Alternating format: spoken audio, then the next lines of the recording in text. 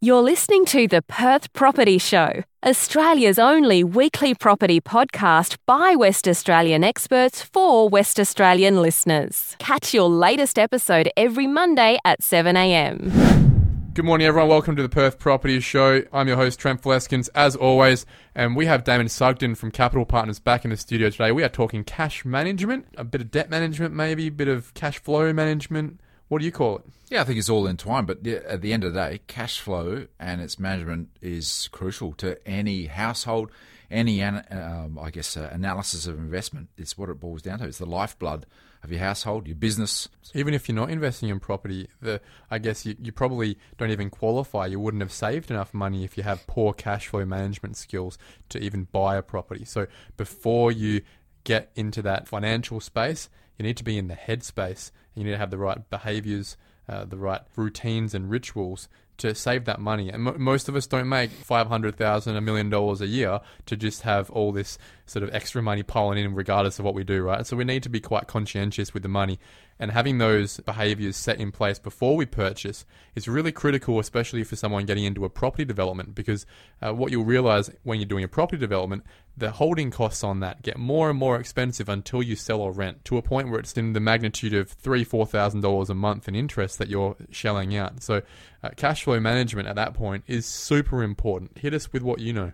Yeah, it comes back to the fundamentals, and this simple starting point for any strategy, especially if you're at that end of property development and incurring those sort of costs in the shorter term. For your financial well-being, a budget is a great way to start. And you mentioned this word budget, and people's eyes glaze over. Boring. Big yawn. But it can be really scary to actually realise where your money actually goes each month.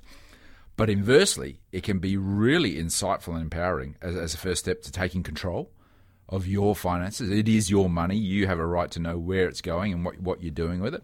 And I guess today there's also so many apps that can help you, but a good old-fashioned spreadsheet, which you're in full control of, can be just as effective. The spreadsheet is the way that I've been running since 2009. I purchased my first property in 2009. Before I purchased that, I started a budget, a spreadsheet, and forecasted the next 18 months of my income and expenses to understand what I could afford, when I would have the savings, when I would be able to cover the build costs and all that.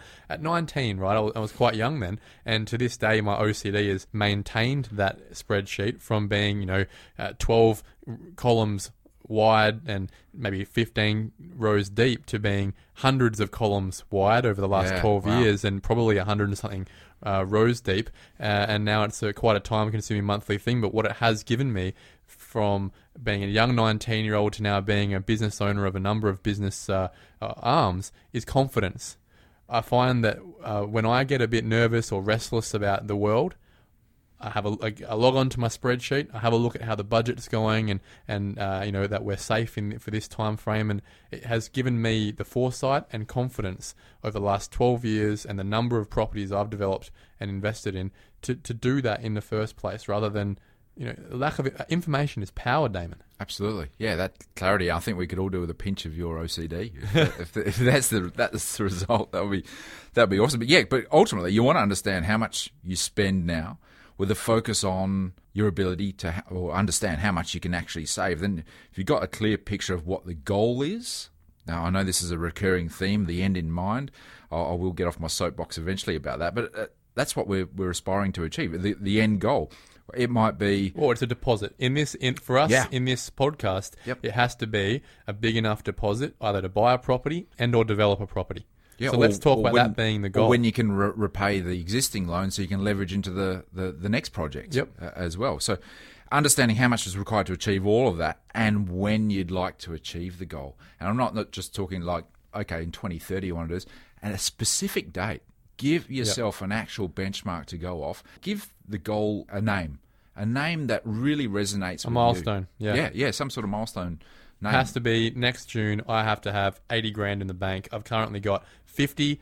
What's it going to take me to get that extra 30 with the $80,000 coming in and the $50,000 of expenses? How do I make sure that is not $60,000 and it doesn't take me another 4 months to get there? That's what we're talking about, right?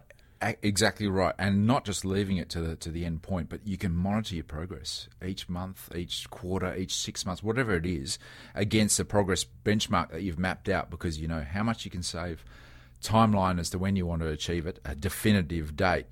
Now, I think we previously spoke in another episode the benefits of using some cash flow modelling to understand the implications. Hang on, that when you start talking about things like modelling, it scares people.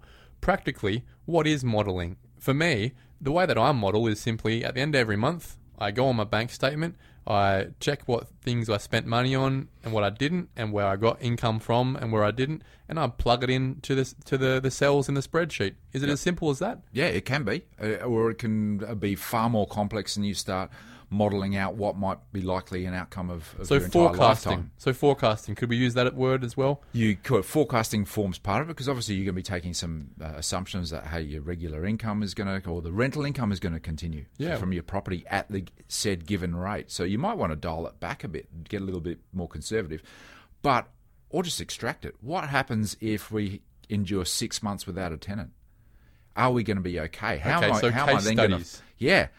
then going to fund the property expenses, my regular lifestyle, kids getting to school, their education, whatever your situation might be? You can stress test your scenario, because you've got a really intimate understanding of your cash flow and how it works. Well, that's how I run. I've always got between 12 and 18 months of the future of my forecasted incomes and expenses modelled out. It's a guesstimate, but it's a pretty good guesstimate based on business activity, based on what I'm buying, what I'm selling in property, the rent that is in the market, the interest rates, the rates. You can forecast these things out, and what it does is at the bottom you'll have totals for every month of the amount of money you'll either have coming in or going out as a balance. Add that all up, and that should be the amount you can save in that time frame, right? It sounds simple. It can be simple. It can be, and interesting point you mentioned interest rates there. I mean, we're probably such a far cry from any increases, but it will happen one day. This is the time to save. If you can't save in 2020, or at least 2021, given that some people have been affected by COVID, indeed. If next year you can't save in Perth, I don't know when you could. But I think simulating what the impact on an interest rate rise could have, because one day it will happen. Yeah, one day we'll be back at 5%. Exactly right. And the impact on your cash flow, impact on the expected yield from your property investment or other investment. Can we just kick that can down the road? Can we just say, look, we'll deal with that if it happens and when it happens? Yeah, but I think setting the expectations of how you would react and what will happen to your budget can be really powerful, because then you are able to think with a clear mind on what plan B, what plan C needs to be. So come the time it actually happens and it hits the fan, you've mapped out what's going to happen, and you're going to be less swayed by the emotions that you're going through at that time. So you're setting yourself up for success by simulating a worst case scenario and thinking with a clear, logical mind, as opposed to the time when it actually happens and emotions are really going to be pushing and pulling you in some pretty different directions. Now, let's say we're not good with Excel and we're more visual people. We're not even that great with numbers. You referenced some apps. Where's the new tech space taking us in terms of helping us to work with our budgets if it's just not our thing? There's actual apps that can tap into your banking app and sync up with that, and it will show you, and it will allocate, hey, X amount's going to groceries, X amount's going to council rates. So you can just download a spreadsheet from that, or some form of visual output, which will show you a bit of a pie chart of where your money's going, where your money's coming from. And what do you think about those apps? I think one of them's called Squirrel or something like that, where they sort of round all of your expenses up and squirrel away, the rounding numbers, the extra cents for every expense you take into a savings account. Do you like those ideas, or do you think they're a waste of time? You know what? That's probably a really good solution for a really young accumulator. You're in your first job and you just want to start a good habit of starting to invest something in a really low-cost investment solution, and it's just going to be automated. It's going to happen without you noticing it. So probably a benefit, provided that you're aware of the costs and what it's actually investing you in, and you're happy with that, with the risk. We've spoken about risk profile before, meaning that you don't need that money for the foreseeable future, in that you can stomach the ups and downs of the market from an emotional point of view, probably the key benefits, and you can sleep at night around that. On the other side of this equation, we've spoken about the opportunity side of things, where things are pretty rosy. We're looking towards setting goals and we're going to achieve them. What about for those people who really have struggled over the last few years with their cash management? They're in a lot of debt. What services are out there to assist people with debt reduction or getting out of a bad situation? There are companies like My Budget, those sort of debt reduction businesses out there, where I guess they assist with those plans and those templates and spreadsheets, and I'm pretty sure they have online services, cloud-based services that you can plug into. I think having the humility to ask for help from companies like that, if you are in a situation where you're just not good at all at debt reduction or cash flow management or savings, credit cards that are maxed out, I think those are the places where humility is the first place to start if you're not great with it. And having a partner, it might not even have to be a team that you pay. But if you're not great with the numbers and you're more of a creative, it'd probably be a smart idea to find yourself a life partner that is better on that side of the equation, right? Yeah. Someone runs the budget, the other point. people makes life interesting. It is a team effort at the end of the day. And back to that initial discussion around getting a clear idea of your budget and your cash flow, you can keep each other accountable to it. More power between you than just as the individual. So it's all well and good to talk about, I guess, saving and spending less things, going out and getting less ice cream, less beers on a Friday night, buying less T-shirts on the high street. But one thing that I think is always going to be I see a big drain on people's ability to save, their disposable income, is interest payments. And that might be interest payments on existing houses. It might be interest payments on personal loans, car loans, credit cards. Again, it's about hitting the big fish first, in my opinion. Where's the low-hanging fruit? Because at the end of the day, unless we're looking for a new job or we're exceeding and we're succeeding in our industry, which is tough to do right now with COVID. Not many people are getting pay rises. So our income's going to be what it's going to be. We can minimize our day-to-day living expenses as much as possible without making our life, pretty boring. But outside of that, it's got to be about attacking our debt sources, doesn't it? Yeah, it's really important is debt management. And if you've got multiple debts, various interest rates, the personal loan versus the credit card versus the home loan, what are you paying off first? Attack the highest rate of interest. It has to be the credit cards and the personal loans, it really right? Does. A mortgage is, if you haven't had a refinance on your mortgage and your mortgage is in 2-point-something% and low twos for an owner-occupied property, an owner-occupied loan, then you should do first. But if your home loan is at 2.29%, it's the cheapest money we're ever going to have in our life. It's nearly negligible. It's a third of what it was 10 years ago. But the personal rates, the credit cards, they're still quite considerably high. You cannot be paying interest on a monthly basis for credit cards, surely. Yeah, indeed. That's the one that you want to attack first. And sometimes this goes against what we emotionally think. Because maybe let's map out the scenario. We've got two credit cards. One's got a $3,000 balance and one's got a $10,000 balance. The $3,000 balance is 17%, and the $10,000 you're paying 22%. A lot of people will go, well, hang on, the smaller balance is more achievable first, so I'm going to just attack that. And I see it happen. Versus attacking the higher interest rate. Yeah, it'll take you a little bit longer to chip away at that, but financially it makes much more Dollar sense. for dollar, yeah. Yeah, that's right. So sometimes you need to step aside from your own emotions and look at it from quite a logical or the numbers side of thing for your own best interest. Spoke about humility before. I think one of the biggest humblers, especially for a lot of men, a lot of tradies, is recognizing the fact that their $50,000 car loan on their $40,000 Hilux is not helping them and is trapping them quite significantly. $500 a fortnight is usually the repayments on these things, which really kills people's ability to move forward. All for what? Just to have a shinier, sexier Hilux than other people around them. For me, a lot of the time when I'm chatting with that, the outcome a lot of the ends up being, mate, ditch the Hilux, get a $10,000 car, and it will do most of the things you want to do. Cars can provide so much enjoyment, but the expression is buy the cheapest car that your ego can afford. That's a very good expression. I have a fairly large ego, and I'm driving around a $5,000 car, so I don't know how that works. But you've put your hand up to being OCD with your spreadsheet, so maybe that gives us some insight. That's probably what it is. Yeah. What car are you driving around, Dave? I'm driving a little hybrid around, so it's, yeah? it just gets me from A to B. I've got a sort of 15, 20-minute commute, so I enjoy the perceived saving on petrol. Oh, you're that I get up on the that. planet as well. So, yeah, and I enjoy fueling up on a Tuesday night when it's cheaper.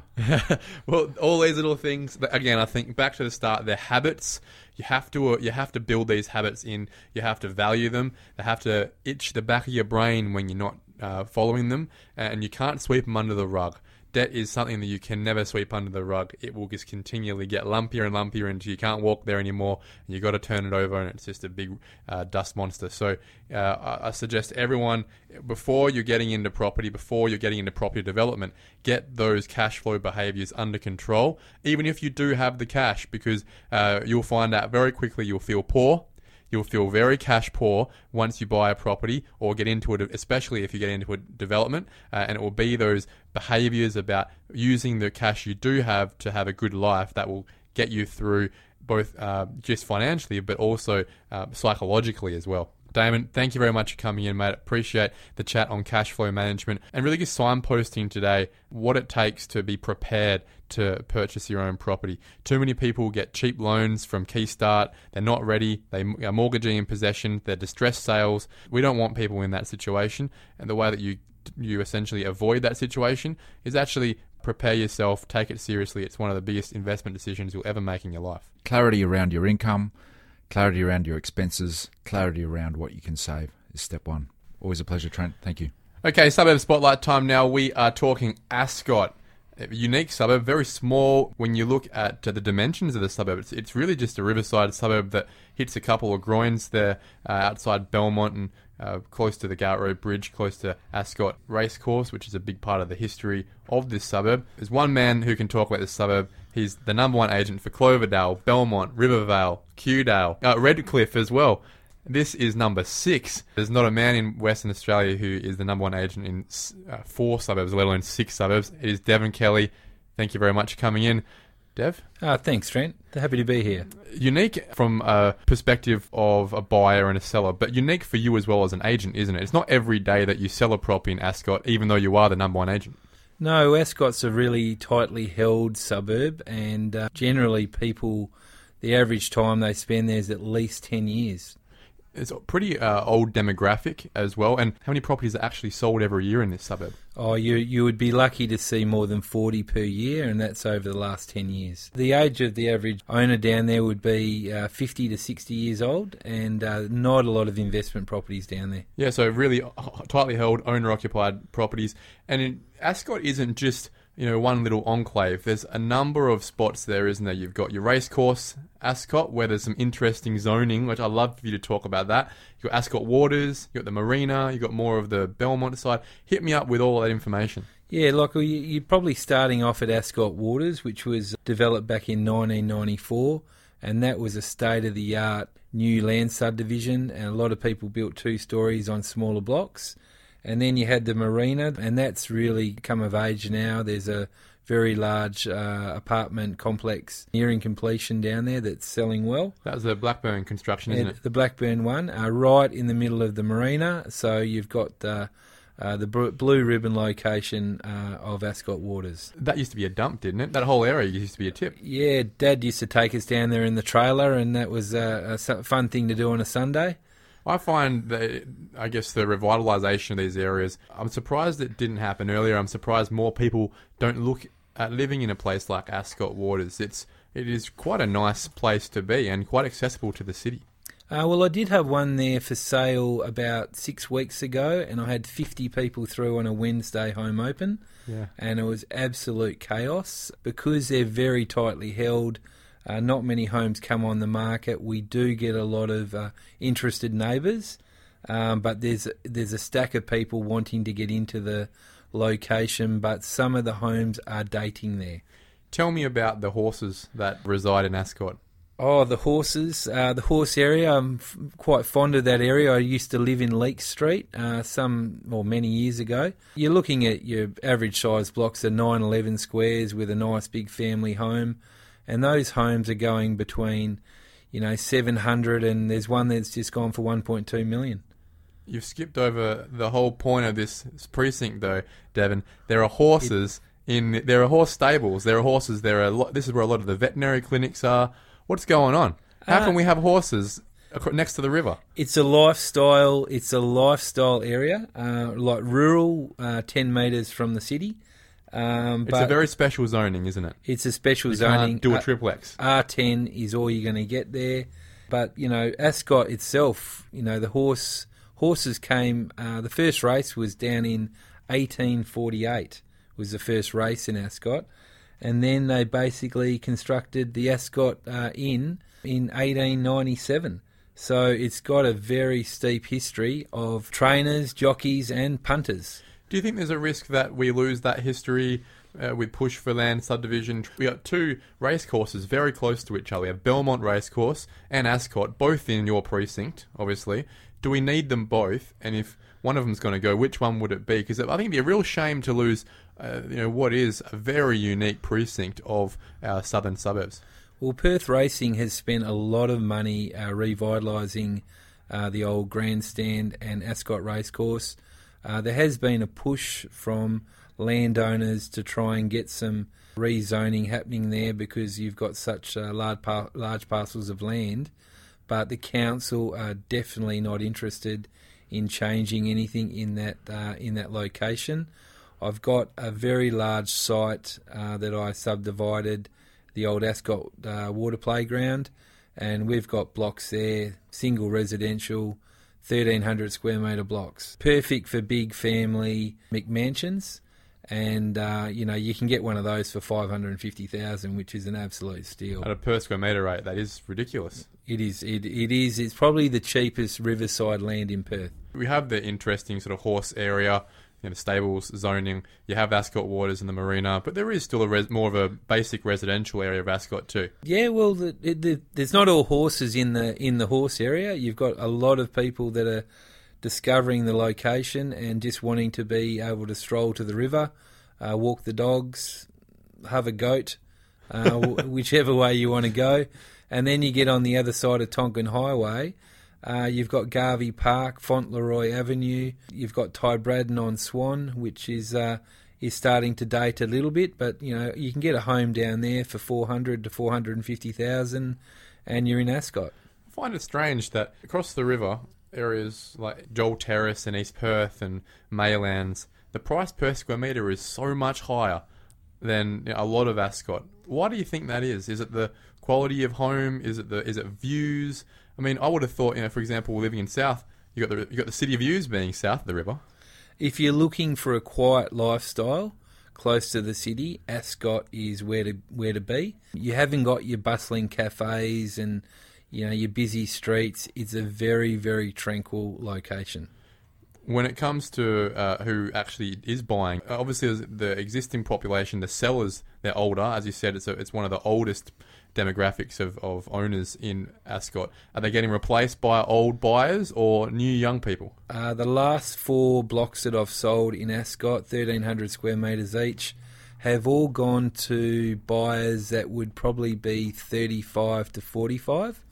Looking to build big family homes and create an entourage of children and stick around themselves. Yeah, and they're also building big garages for their toys, so they're well-heeled people. What are those price points then? Do you have apartments in Ascot? I guess the apartments that we're talking about, they'd have to be the Marina East development with Blackburn, wouldn't they? Yeah, well, I was looking at some prices of those, and they go up to $900,000 for a 3-bedroom. People are paying that. People are paying that, and when you start looking at your 2 bedrooms, they're paying basically $699 for a 2-bedroom. There's a 1-bedroom that's just gone there at $450. Yeah, wow. And I guess the next price point around that space, it'd have to be Ascot Waters, right? You could pay 7 figures in Ascot Waters, can't you? Oh, look, you definitely, yeah. You if you can find the right home, if someone's willing to sell their home, otherwise you're going to have to go and buy a block. I did sell a very tired 2-story down there for $765. The block next door sold for $600, and that was a 500 square metre block. Well, I mean, there you go. That price point, looking at $1,200 a square metre there, you're probably paying $400, $500, $600 to build on them. The home that's going up on it at the moment would probably be a $700,000 home. Yep. There's another block that I sold in Ascot that was riverfront, went for $850. The gentleman's spending $1 million on his home. Now, if I wanted to do any level of development in Ascot, can I? Or is it really precluded given the horse zoning, given the tightly held small parcels of land in Ascot waters? Are there really any opportunities, or do I really have to be sticking to Cloverdale, Rivervale, Belmont? The only area that's R20 is on the other side of Tonkin Highway, closer to Fauntleroy Avenue. You're going to be battling to find 900 square metres down there, but that probably is your only opportunity. Given that it's such a tightly held suburb in the first place, you couldn't plan for it. You wouldn't be able. You would have to door knock the area to get a look in. Development wise, you'd probably be better off going over to the Redcliffe train station. Yeah, look, that's an interesting one we've spoken about before, and I guess that's going to have an effect on the lifestyle of Ascot itself when that comes through, because it is next door. You're only 1k from the train station if you live in the stable area or in Ty Braddon-on-Swan. If you're at Ascot Waters and the marina, you're probably nearly walking distance from that train station, wouldn't you be? Oh, you're probably a little bit further, but it wouldn't take too much as a 500 car park and ride down there, and all of a sudden you're in the city. It'd probably be, I guess, hard to have a median house price in this suburb because they're very unique and different properties, right? You've got huge land holdings that are specially zoned. You've got huge land holdings for family homes. You've got new apartments. You don't really have many old apartments. And you've got Ascot Waters townhouse precinct. There really isn't a standard run-of-the-mill characterisation of an Ascot home, is there? No, not unless you start looking at maybe an older 3-bedroom character home in the stable area. You would probably be looking at around about $600,000 for entry level there. And that is very close to the median price for Ascot, which is $580.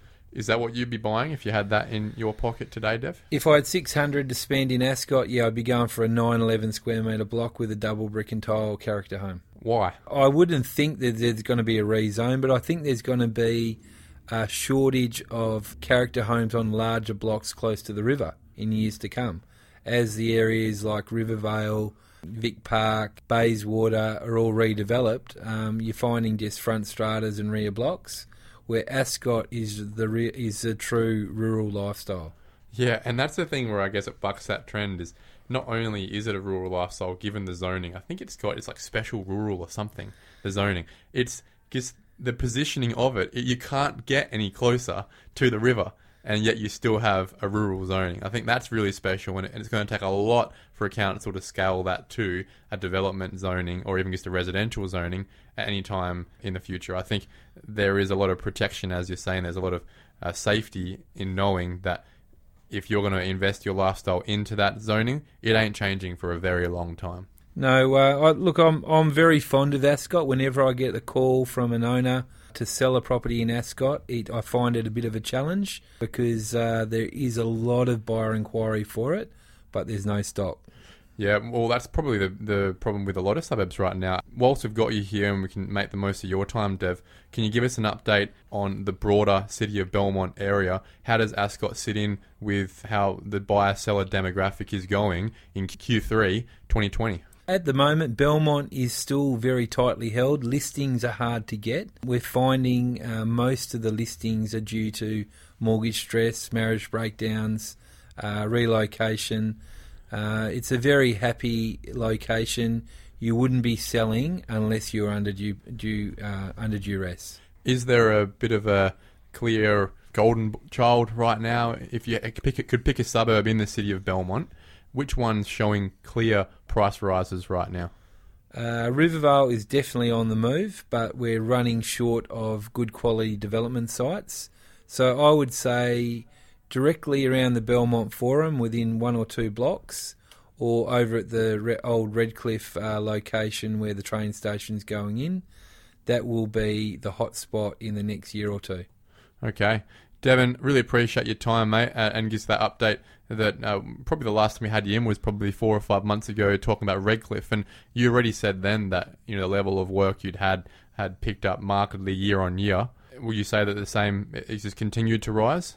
Look, we're getting some very good prices for properties at the moment due to the shortage, and I can see that continuing on. As soon as the borders open, we're going to get a massive influx of people coming to WA. especially FIFO workers, and their destination is somewhere between the airport and the city. It sounds like the city of Belmont. City of Belmont, Mr. Belmont. Place to be. Mate, thanks very much. Appreciate it. Look, that's the 6 suburbs of the city of Belmont. You have covered all 6. Congratulations. You are still the number one in those spaces. And keep working hard. I don't know how you do it, but, mate, appreciate all that time you give to us in those perspectives. And I think next time we're just going to have to get you in on a more broad basis. How's the city of Belmont going? Thanks, Trent. Happy to be here, mate. Thank you for listening to another episode of the Perth Property Show. If you've only just joined the conversation, you can catch up by heading over to our website, perthpropertyshow.com.au, subscribing to the podcast, or joining our Facebook page. Don't forget to tune in next Monday at 7 a.m. for more expert insights, local analysis, and suburb spotlights. Happy hunting!